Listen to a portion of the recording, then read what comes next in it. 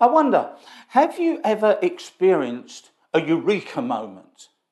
You know, the kind of thing, you settle down in front of the television to watch Midsummer Murders, and eureka! It's one you haven't seen before.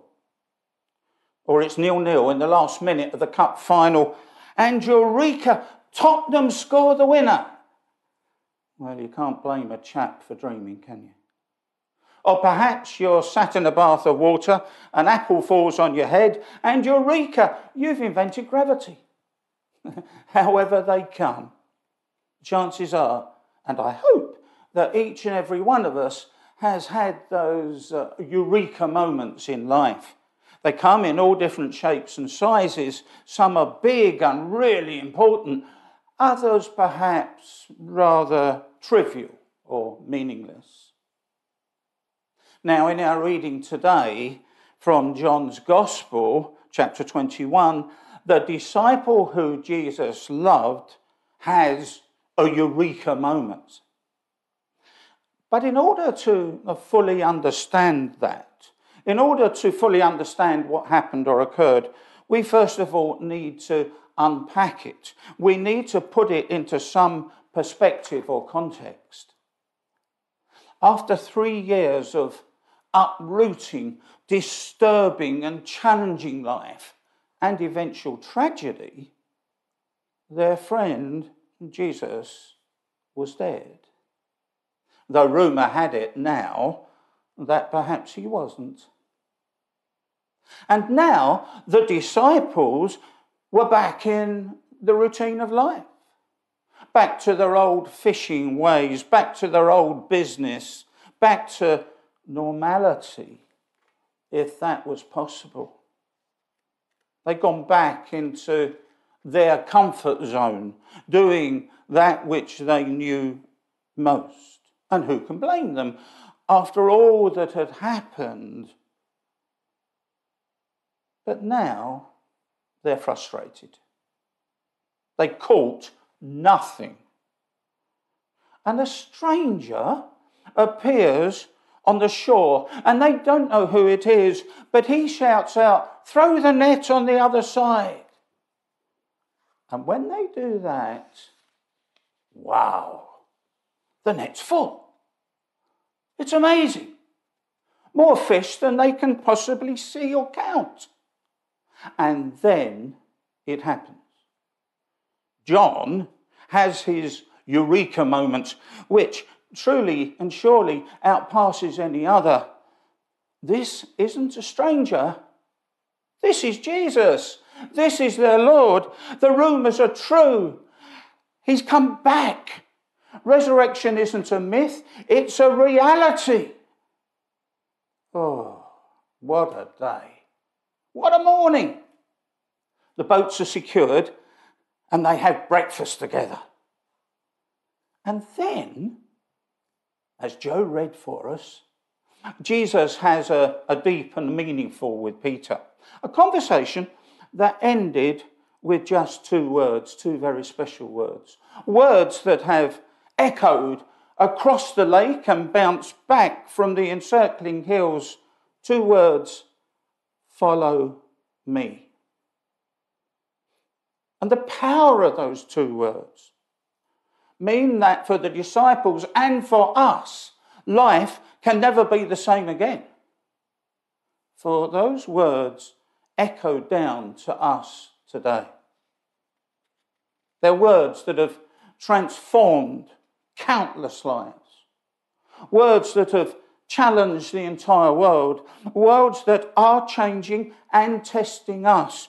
Words that challenge us as a church as we look forward to the future and come to terms with a post-COVID pandemic new existence, whatever that is and however it comes. But what do they mean? What does follow me mean for us today in the 21st century? Well, the clue is in the gospel story itself. It's no accident that many of the first followers of Jesus were fishermen. who were now called to go out and catch people rather than fish. They were commissioned to take the glorious good news of a risen Jesus Christ to the entire world. And Jesus says to Peter and to us, "Follow me." And part of that following involves going out and fishing or witnessing, sharing the good news of the gospel of Jesus Christ and the joy of belonging to him.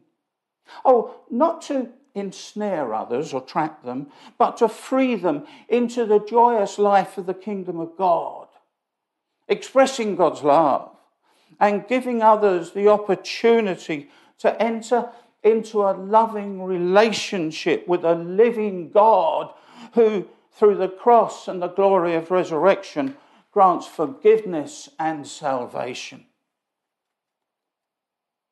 You know, this moving encounter between Jesus and Peter is often seen as a response to the time when Peter denied his Lord 3 times in the courtyard on the night Jesus was arrested. And on that occasion, Peter denied knowing his master 3 times. And here, 3 times, Peter declares his love for his risen Lord. And 3 times, Jesus gives him instructions. The response to loving his Lord is that Peter must feed and tend and care for the lambs of the Lord. So feeding and tending the Lord's people is part of following. You know, people are hungry these days. They're hungry for understanding, help in grasping the purpose of life, help in understanding their destiny. It's called spirituality. People need spiritual feeding. And part of following Christ in discipleship is to offer a rich spiritual food to hungry people. But not only the call to feed, but also the call to tend. If I was to ask you what you think of our church, I wonder what answer you would give. And by the way, don't panic. Oh, we're a very caring, loving group of people in our church. All church members say that. All congregations proclaim the same. Yet in reality, church can be a very lonely place where visitors sometimes feel anything but welcome. And though we may think we care and we tend, it's not always quite how people see or perceive us. There is a need outside the church for friendship and for care, and we as true disciples have to find ways of discovering people's needs and ways of meeting those needs in Christ's name. For part of following, part of follow me, is to fulfill that need. Fish, tend, feed. These are all part of our response to our risen Lord. As it was for Peter, so it is for us. Will it be easy? Not at all. You know, Jesus goes on to tell Peter that all this would happen and would lead to a cross for him. And as we know, Peter was eventually crucified for his faith in Rome. But any kind of Christian work and ministry must involve sacrifice.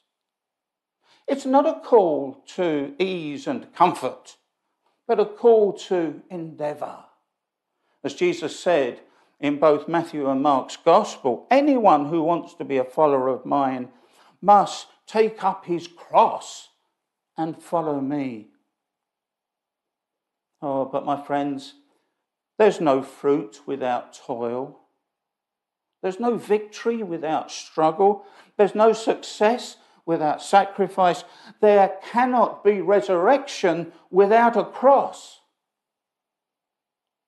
Oh, but you may ask, well, that's all well and good, but it sounds like hard work, and where will I find the strength and the energy for all of that?